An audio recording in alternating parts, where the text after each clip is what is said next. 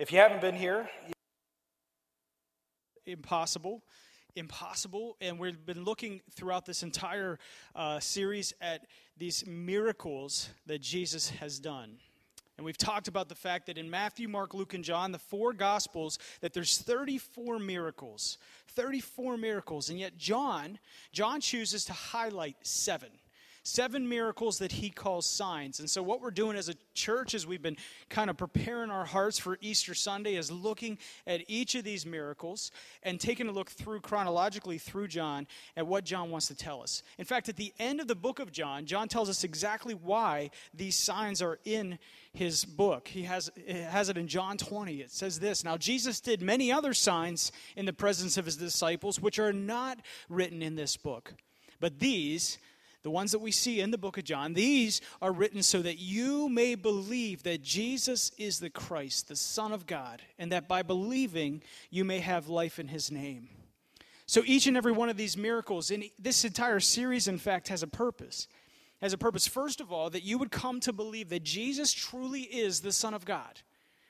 And I hope each and every week that you see that, or that God is working on your heart so you would see that. And if you already believe that you're confirmed in your faith that Jesus is the Son of God. But not only that, but that you can have life in his name. We believe that if you believe in Jesus as the Son of God and you accept him as your Lord and Savior, that you will have eternal life. That all of us will have eternal life. But we also believe, I believe with all my heart, that life doesn't start when we die. And Jesus didn't come just so we can go to heaven. He came also so that we could have life now.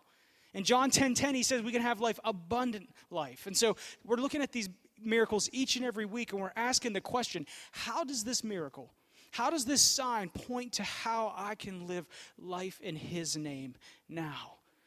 And as we've been looking through all these miracles, we've had one guiding principle guide us throughout this entire series, which is this: we don't just seek miracles, we seek Jesus. And if we seek him with all that we are, I believe that he will do signs and wonders in our lives. He will do miraculous things in your heart, in your life, in your relationships as we seek him. And so we're looking at these 7 signs, 7 impossible miracles made possible because Jesus is the Son of God. Would you pray with me? Heavenly Father, we're about to look at another sign and another miracle. And Lord, I would just ask that as we have these brief moments together this morning, to look at your word, to look at what you want us to see, that we would have ears to hear, that we would have open hearts ready to be transformed. Lord, that you would use me as your vessel. Don't let anything I do get in the way of what you want to do here this morning, but I ask, Holy Spirit, that you would fill this place anew, and that you would fall on the people gathered here afresh this morning, that we would see you clearly, that we would see you again as our Lord, as our Savior, as the Son of God. And that we would see that you have life, you have something that you want to share, that you want to do in our lives this morning.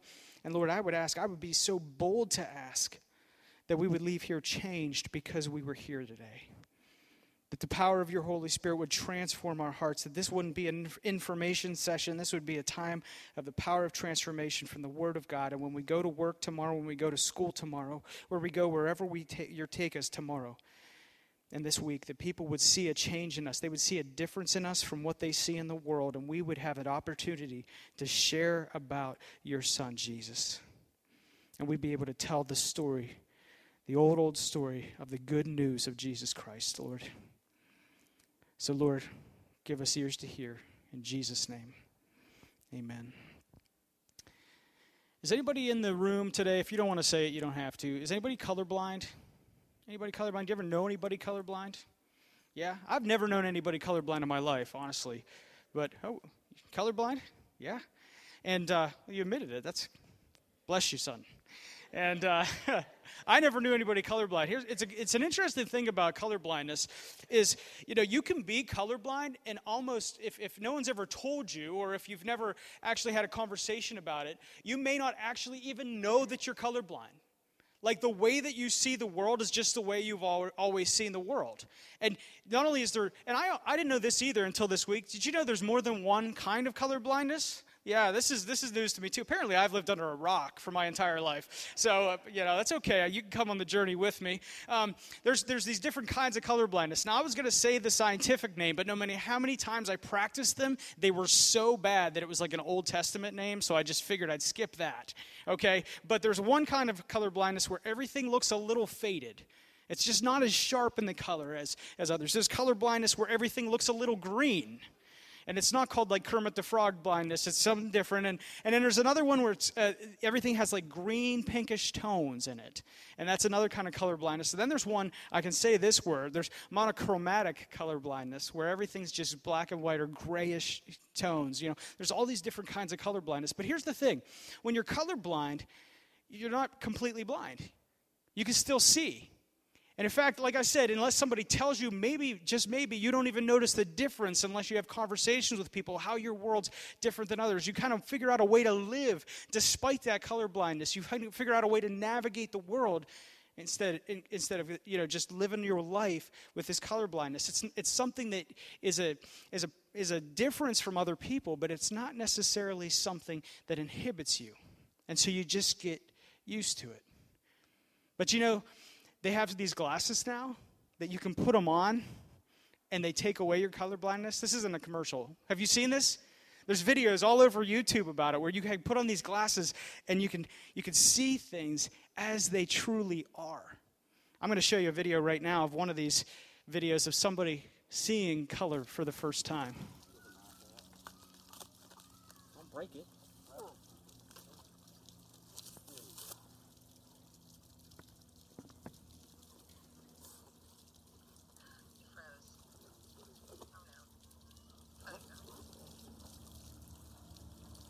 For the colorblind. I am colorblind. Now these are special glasses that have been engineered that when people wear them that are colorblind, you get to see color just like we all see color. And it came with balloons and all that. Oh my. I can put these on. It'll Is it like it was supposed to be? It'll Like how we all see it. It'll correct your eyes so that you'll see how it's supposed to see it.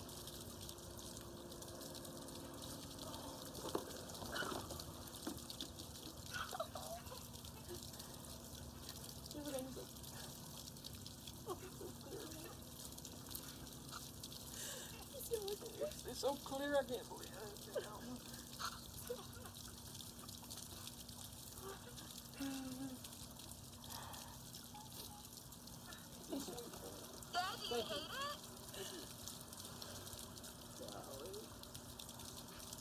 See the balloon color?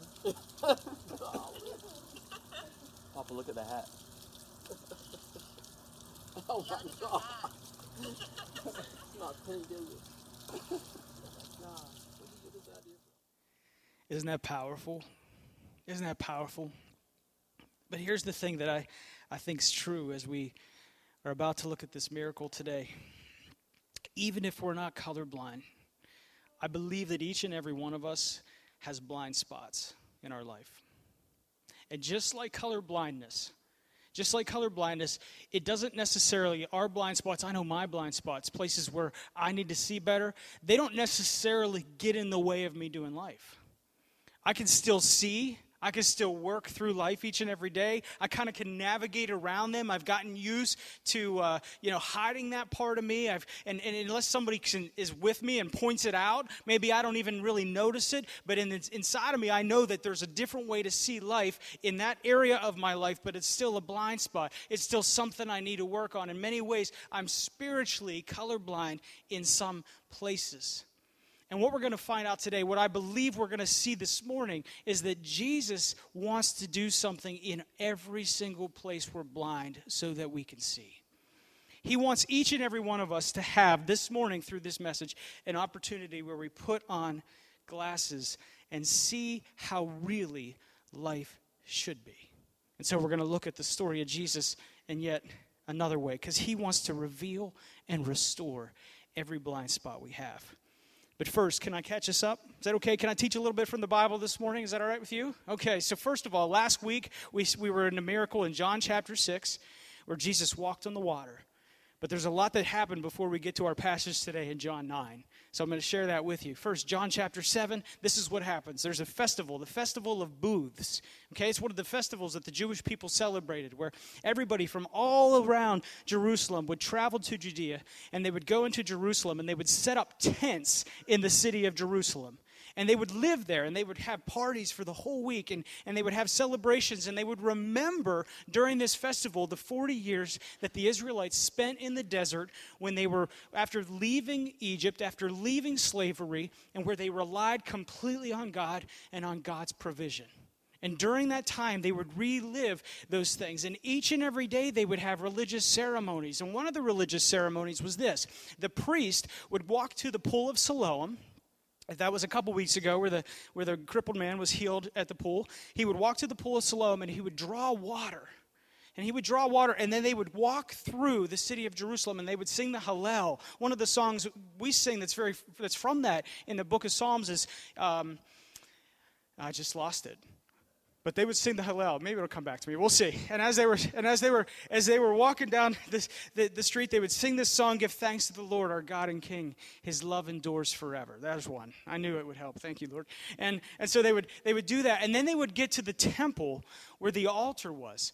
And the priest would pour the water out upon the altar, and he would recite Isaiah 12:3, which says that we will drink from the water of your salvation. And they would do this to remember God's provision. They would do this to remember that while they were in the desert, that God actually gave them water from the rock to drink. You remember that from your Sunday school classes? If not, read the book of Exodus. It's really good. And so they would do that, but they would also remember. They would also remember during this time that God promised a fuller salvation. And they would look toward that day that a Messiah would come, and that he would give them the water that they need to cleanse their spiritual thirst. And John chapter 7 tells us that on the last day, the last time they did this, that Jesus, in the middle of all of this, stands up. And he says, "To all who are thirsty, come and drink. And out of your heart, if you drink in me, will flow rivers of living water." Believe it or not, some people came to believe in him, and other people didn't like that very much. They didn't like it at all, and there was a little bit of arguments. Is this Jesus the Messiah, or is he just an imposter? And he ticked off a bunch of religious people in the city. And then next thing you know, John fast forwards in John 8, he tells us about this woman. And this probably is what happened. Sorry to kind of ruin your PG reading of the Bible, but there's a bunch of people from all over the region coming to the city of Jerusalem, coming to have parties each and every night. Bunch of people that don't know each other, living in tents next to one another. And as we used to call it in youth group, a man and a woman teepee snuck, ended up in a teepee together that they shouldn't have, and they weren't married together, and they were caught. And so they drag this woman in front of Jesus. This is what most people think happened. They drag him in front of Jesus, and they say, "Okay, you think you're this special guy. You tell us what to do," because the law says, this is John chapter 8, the law says we're supposed to stone her. What do you think we should do? And so Jesus kneels down and writes in the sand. I like to think that he's writing all the sins of everybody standing around there. We don't know what he's writing, but that's what I like. That's a different message for another week. But and then he stands up and he says, "You that's without sin, you go ahead and throw the first stone." One by one. I also like to think the older men go first. They know. The young men, they drop the stones, they leave. And he turns to the woman and he says, "Where's your condemners?" And she says, "They've all left." And he says, "Neither do I condemn you. Go and sin no more." And that really ticked off the religious people, you know what I mean? And then something happens where they start arguing with Jesus again. And in John chapter 8, Jesus says something else. Not only does he say that I will cleanse your spiritual thirst, Jesus says something completely bombastic. I hope you know this. Jesus says to them this. He says, "I am the light of the world. Whoever follows me will not walk in darkness, but will have the light of life." And Jesus, whether we know it or not, you got to know this, he's once again pointing back to the Feast of the Tabernacles. Because during this big feast, that this is the context of everything that's happening, they would light these giant torches that went all around the temple. And they would have these giant bowls, and they would fill them with 120 logs every single night. And they would light them on fire. And the whole city of Jerusalem, we know, would be lit up. Remember, no electricity up to this point. No electricity. There's no Thomas Edison. So the entire city of Jerusalem would be lit up from these bowls of fire. They were these torches that were all around the temple, and men would be doing these dances with torches and the flickering of flames all over the place. This is what would happen during the Feast of the Tabernacles. And they remembered this because of what God did for the Israelites, because he was the light. You remember as they were getting led out of Egypt, out of slavery, he was a pillar of fire at night and a pillar of smoke during the day. And not only that, but they saw Jesus, or they saw God as light. And light and God were they were connected all through the Old Testament. In the Old Testament, obviously light was the source of life. In Genesis, what does God say? Let there be light. And then everything came after that. It was the source of light. It was the source of guidance. I mean, you can't really go anywhere if you can't see. There were psalmists that wrote, the psalmist wrote in Psalm 119, your word is a lamp unto my feet and a light to my path, right? Because God was guiding them everywhere they went. Light was protection, because when there was darkness, you could get hurt. But God's protection, God's presence was saw in light. And so what Jesus was saying, whether you recognize it when you read this verse or not, what Jesus was saying to the first people that heard this, these religious people that he was ticking off during this entire temple, this entire festival, he was saying, I am that light. I'm the light of the world. I am the one who provides protection. I am the one that provides life. I'm the one that provides everything you need. I am the one who gives you guidance. I am light. And in fact, if you follow me, you will never walk in darkness, but you will have the light of life. And guess what? They didn't like it. They didn't like it at all, because Jesus was saying that unless you follow me, you will always walk in darkness. Unless you follow me, you will never have light. Jesus was saying, I am the sole way for you to experience salvation. And folks, you got to know this. For the Jewish people hearing this, this would have been so bombastic that they had to challenge it, because it was crazy for him to share this. So out of necessity, you see the rest of John chapter 8, they're challenging Jesus on this, to the point where they pick up stones to stone him. A lot of people are going to get stoned in this. Not that kind. I know what you're thinking. With rocks. A lot of people are going to get stoned in this chapter. Okay? You need to know this is all going on. This is what's leading up to this part. And so we get to John chapter 9. I invite you to turn there with me this morning. John chapter 9, where Jesus is just slipped away at the end of John chapter 8. After getting everybody uncomfortable with him saying things like, I'm the light of the world. I'm the way that you can quench your spiritual thirst. He's just challenged for that. And he slips away to John chapter 9. And John tells us this. As he passed by, he saw a man blind from birth. As he passed by, it's crazy for me to think that our Lord was fleeing getting stoned, and he stops to do what he's about to do. That's a sermon in and of itself right there. And then he sees a man born blind from birth. Now, there's 3 blind men that get healed by Jesus, accounted in Matthew, Mark, Luke, and John, but this is the only one where the person that was healed was born blind. And it's important for us to see something about this, and this is super exciting. I hope it is for you. With Jesus healing a man that was born blind, he doesn't heal somebody just from blindness. He does something completely radical. You see, when you're 6 months old, something starts to happen with your vision. Your internal picture that your eye takes starts to send messages from your eye to your brain, so that you have a vision inside your brain of the things that you look at. So the very first mental picture that most babies remember when they're going through this process after 6 months is their mom. Sorry, dads, but it's just the way it is their mom. So at 6 months, your baby can close their eyes and see what their mom looks like in their brain. Dads usually come around 9 months, which isn't too bad, but it's not as good as moms. So moms, once again, you win. But anyway, so 6 months this happens, and so the man that was born blind never would have had this. He never would have had these pictures in his brain. He would have had tons of words, all the words we did, but he never would have had those pictures, because between his eye and his brain, there would have never developed what's called a synaptic pathway between his eye and his brain. This peace that develops outside the womb from 6 months until about 3 years of age that actually allows what you see to go back to your brain. In fact, if you were to take a patch and put it over a baby's eye, not saying anybody should do this, but patch over a baby's eye and leave it there for 3 years and remove it, even if the baby was born with a normal eye, they'll be blind in that eye forever. Okay? And so we need to see that when Jesus is about to do this miracle for a man that's born birth, he doesn't just heal a blind eye. He completely remaps the entire pathway, recreates from the outside inside, from the eye to the brain, a new pathway for this man to see every single image that he knows the word for in his brain like that. That's just not a healer. That's a creator. Let's continue, though. That was for free.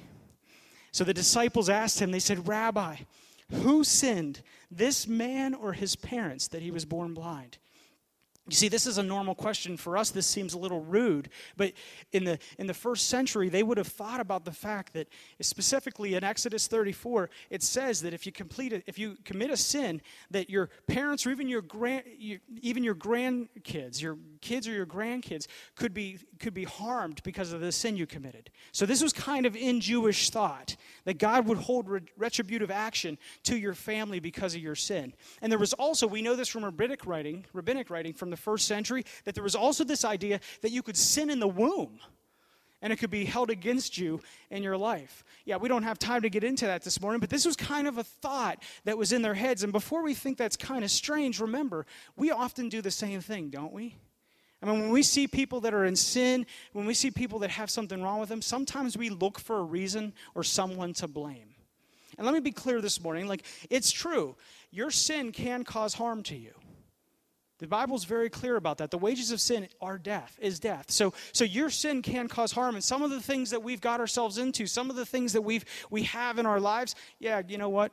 It's because of our sin. But guess what? Sometimes that's not the case.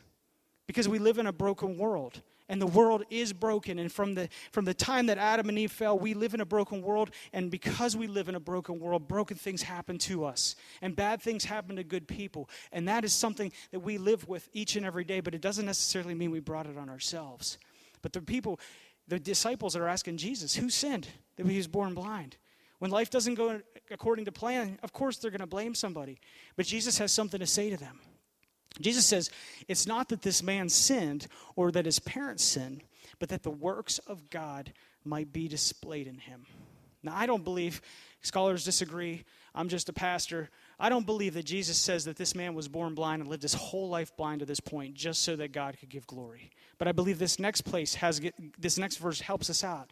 Jesus says to them, we must work the works of him who sent me while it is day, because night is coming when no one can work. Jesus is basically saying, hello again, I'm the light, and it's day while I'm here. And I was sent here to do these works, to point people to God, to point people to the fact that I'm the Son of God, to point people to the fact that I'm the light of the world, to point people to the fact that in me is life. And so while I'm here, it is day, but I'm going to be betrayed, and I'm going to be crucified, and I'm going to die, and night is going to come. And in the meantime, when I'm doing the work of God, when I'm pointing people to me, we must do the works of God. And this man, don't worry about how it happened, why it happened. This man's about to give God glory. And people are about to see that I am who I say I am and what I'm about to do. And then he says it. He says, as long as I am in the world, I am the light of the world.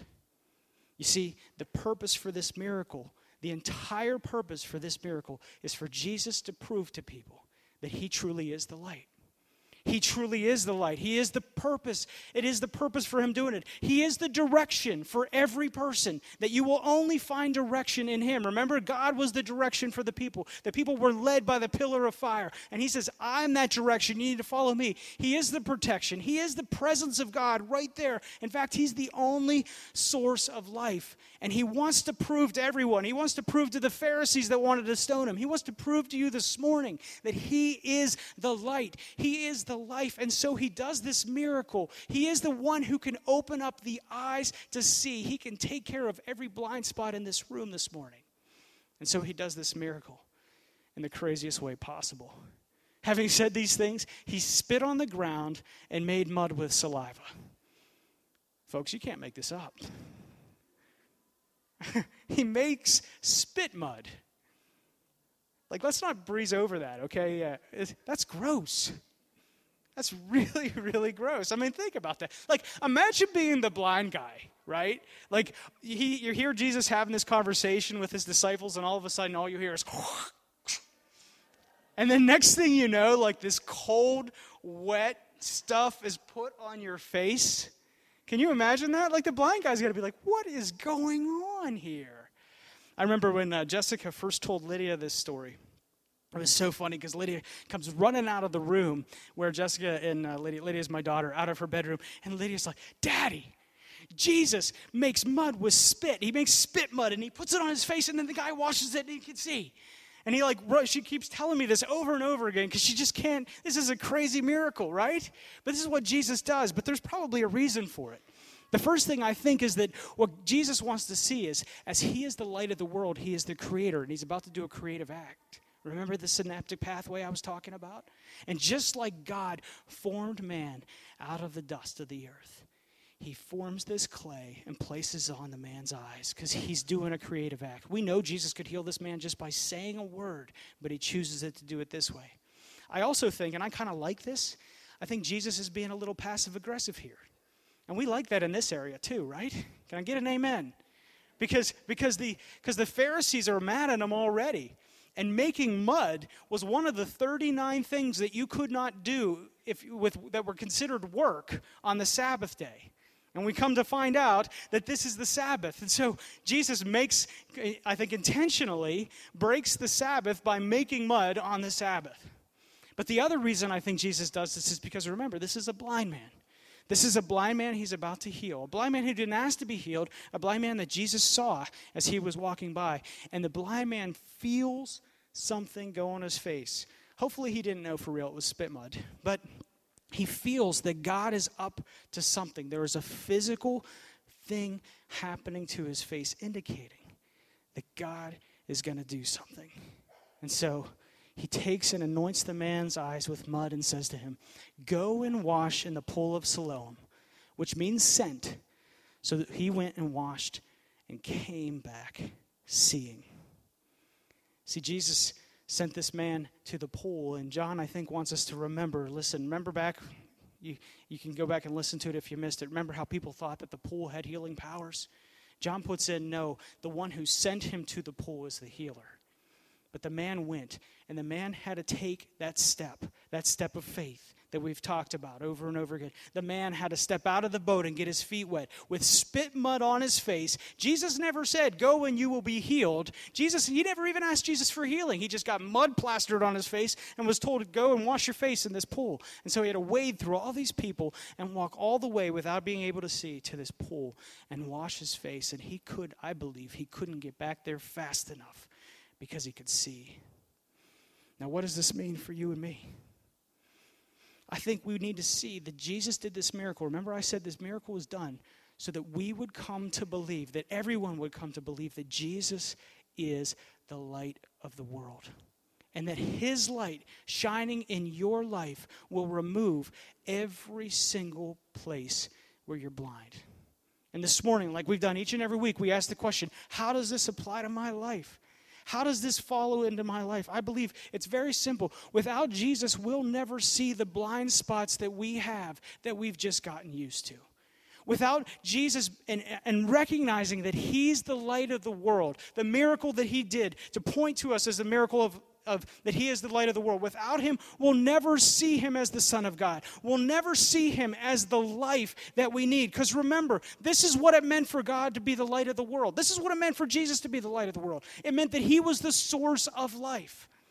It means that he was the source of direction, that he would show us the way. Without light, Jesus would be the one who gave us protection, because when there's darkness, the light breaks through the darkness and provides protection in those places. He's the one that provides us his presence. God's light is his presence. And every place that we read in our Old Testament and New Testament, when God breaks in, there is a light that almost can blind in his presence. My dog loves this time of year. This is a weird transition, I know, but my dog loves this time of year because the sun's starting to get warm. And so he just loves going outside and laying on the deck and feeling the heat of the sun.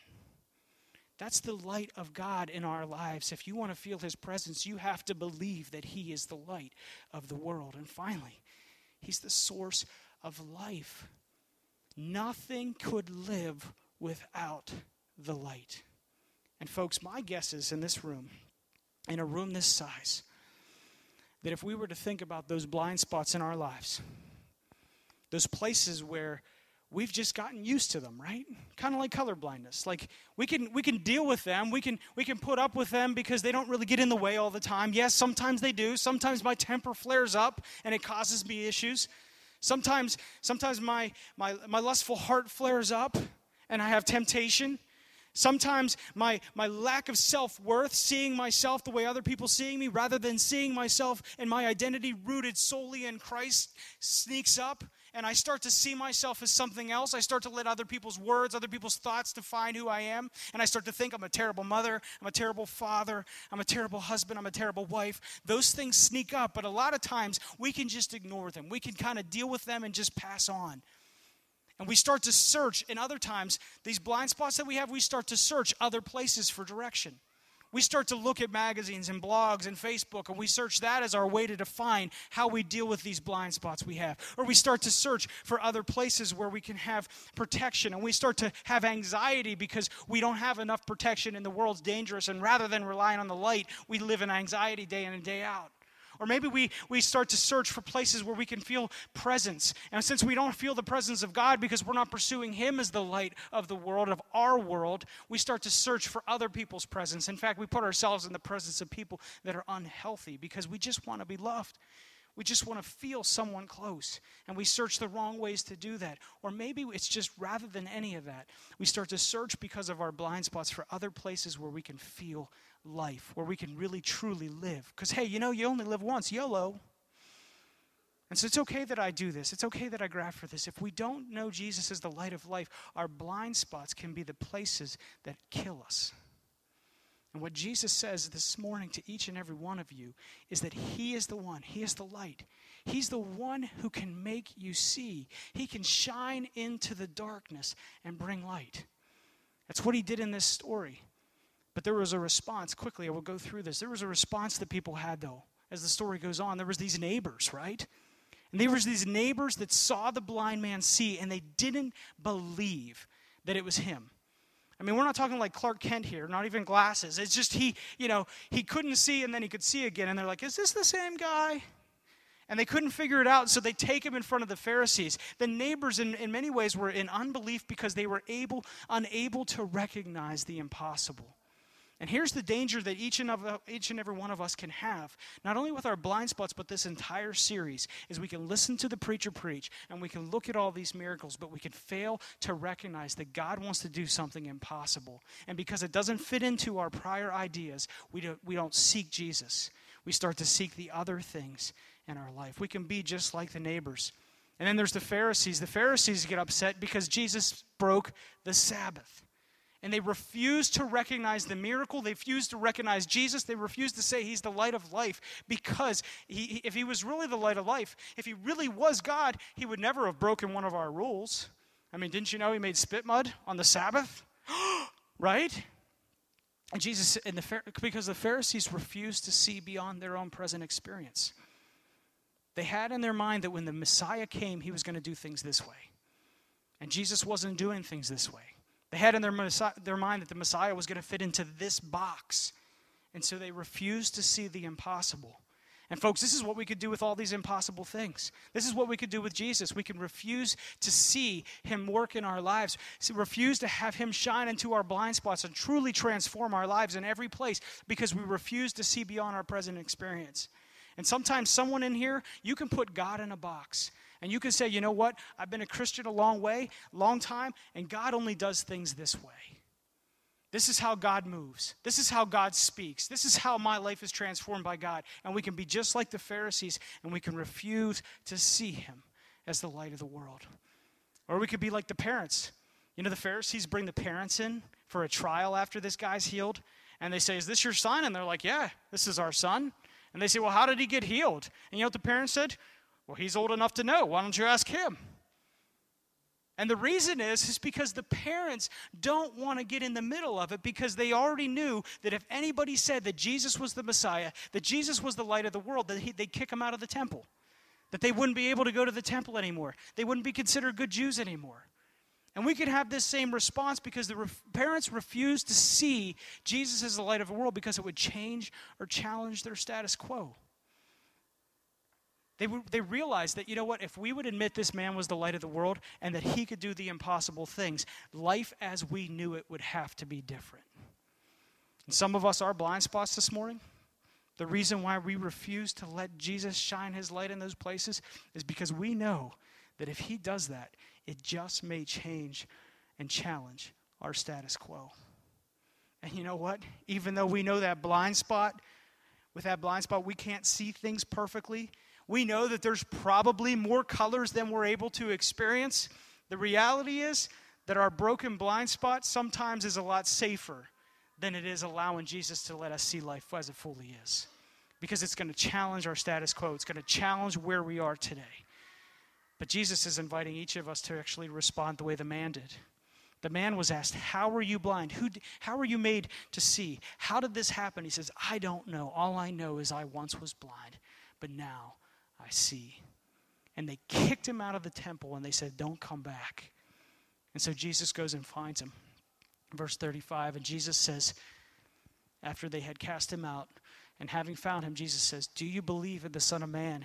And he answered, and who is he, sir, that I may believe in him? And Jesus said, you have seen him, and it is he who is speaking to you. And he said, Lord, I believe. And he worshiped him.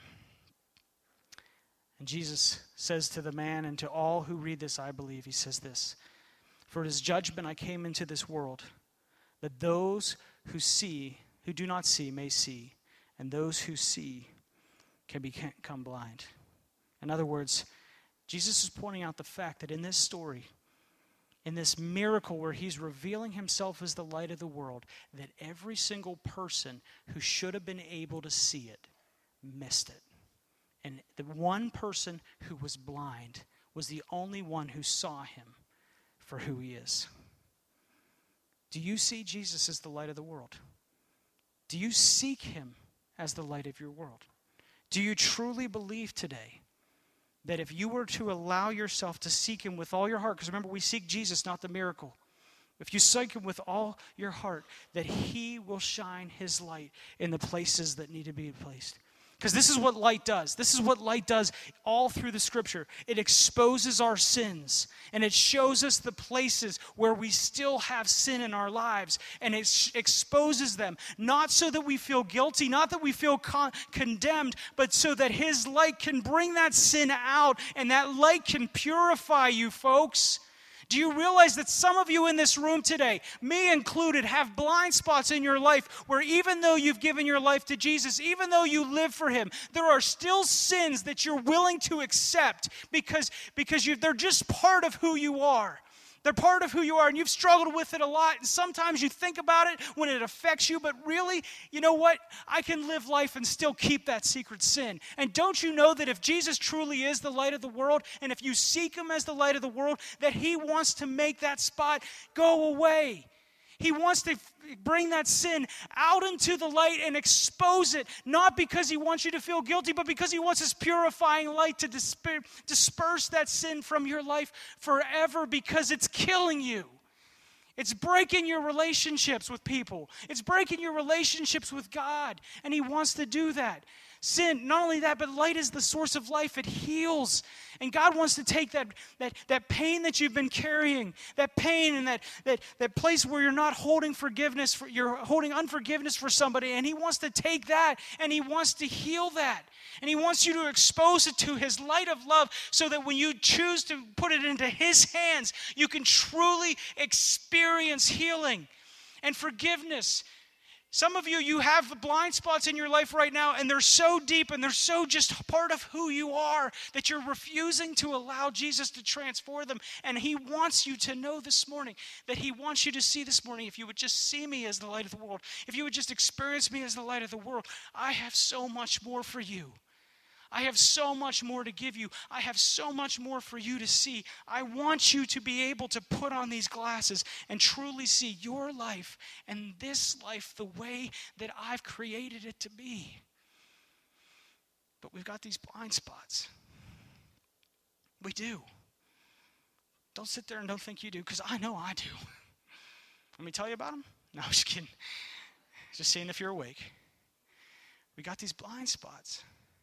And Jesus says through this miracle, he says, for everything and every place where you're blind, I as your Savior want to help you see where you can't see so that you will begin to see the way that I see. And he's asking you this morning, do you seek me? Do you seek me as the light of your world? Are you willing to surrender your life to me, to allow me to be the direction, the protection, the presence of God in your life, the source of your life? Maybe today, someone in this room right now, as I've been speaking, you can feel him working. You don't have to think about where that blind spot is, because you knew immediately as soon as I said it. For you, I believe this morning that it's God's and Jesus' grace putting a little spit mud on your eye, letting you feel that, you know what? I'm at work. I'm at work right now in your heart, and I'm about to do something. I'm about to do something amazing. I'm about to create a new pathway between your eye and your brain. I'm about to transform and renew your mind so that you will begin to see things differently. Folks, don't brush that mud off your eye. It's not because of condemnation. It's because he wants to give you new life. Maybe it's a little mud in your eye. If you're there this morning, I would just invite you to bow in prayer with me. Everybody, I just invite you to bow in prayer with me this morning. Listen, without Jesus, we'll never see our blind spots. But if God wants to use you to do impossible things, he wants you to give those over to him. So with every eye closed, every head bowed, if you're somebody this morning that knows that there's something in your life, it's color blindness. It's not real blindness. It's just color blindness. You can still see, you can still do life, but it's not allowing you to see things the way that he sees them. If there's something in your life right now that you know that the light of the world wants to shine on, to heal, to release you from, to forgive you from, to help you forgive somebody else, to help you say once and for all, Lord, I don't want this sin plaguing me anymore. Just put up your hand. Just put up your hand and say, Lord, I don't want to have this blind spot. I see those hands. It's just a step of faith. It's just between you and the Lord. Just to say, you know what, Lord? I want to see life the way that you meant it to be. I want more of you. Shine your light. You can put your hands down. Praise God. Lord, I just pray for each person that put their hand up and for those that didn't this morning. I pray that you would help them experience your impossible made possible in their heart and life. That you would bring a transformation in their eyes. That you would carve new pathways in their brain so that they would begin to see life the way that you intended. Lord, give them the power to forgive. Give them the power to turn from temptation. Give them the power to release whatever it is to you, Lord. If you're here this morning and you're somebody who, you're not even colorblind, you're blind, you can't see it. You've never seen Jesus this way. But you believe this morning because this message, because of the messages you've heard over the past few weeks, that he truly is the Son of God. And you would say to me this morning that, you know what, Pastor, I realize that I need him in my life. I've never made that decision in my life before. But I know that I need him as Savior and Lord, I invite you just put up your hand this morning.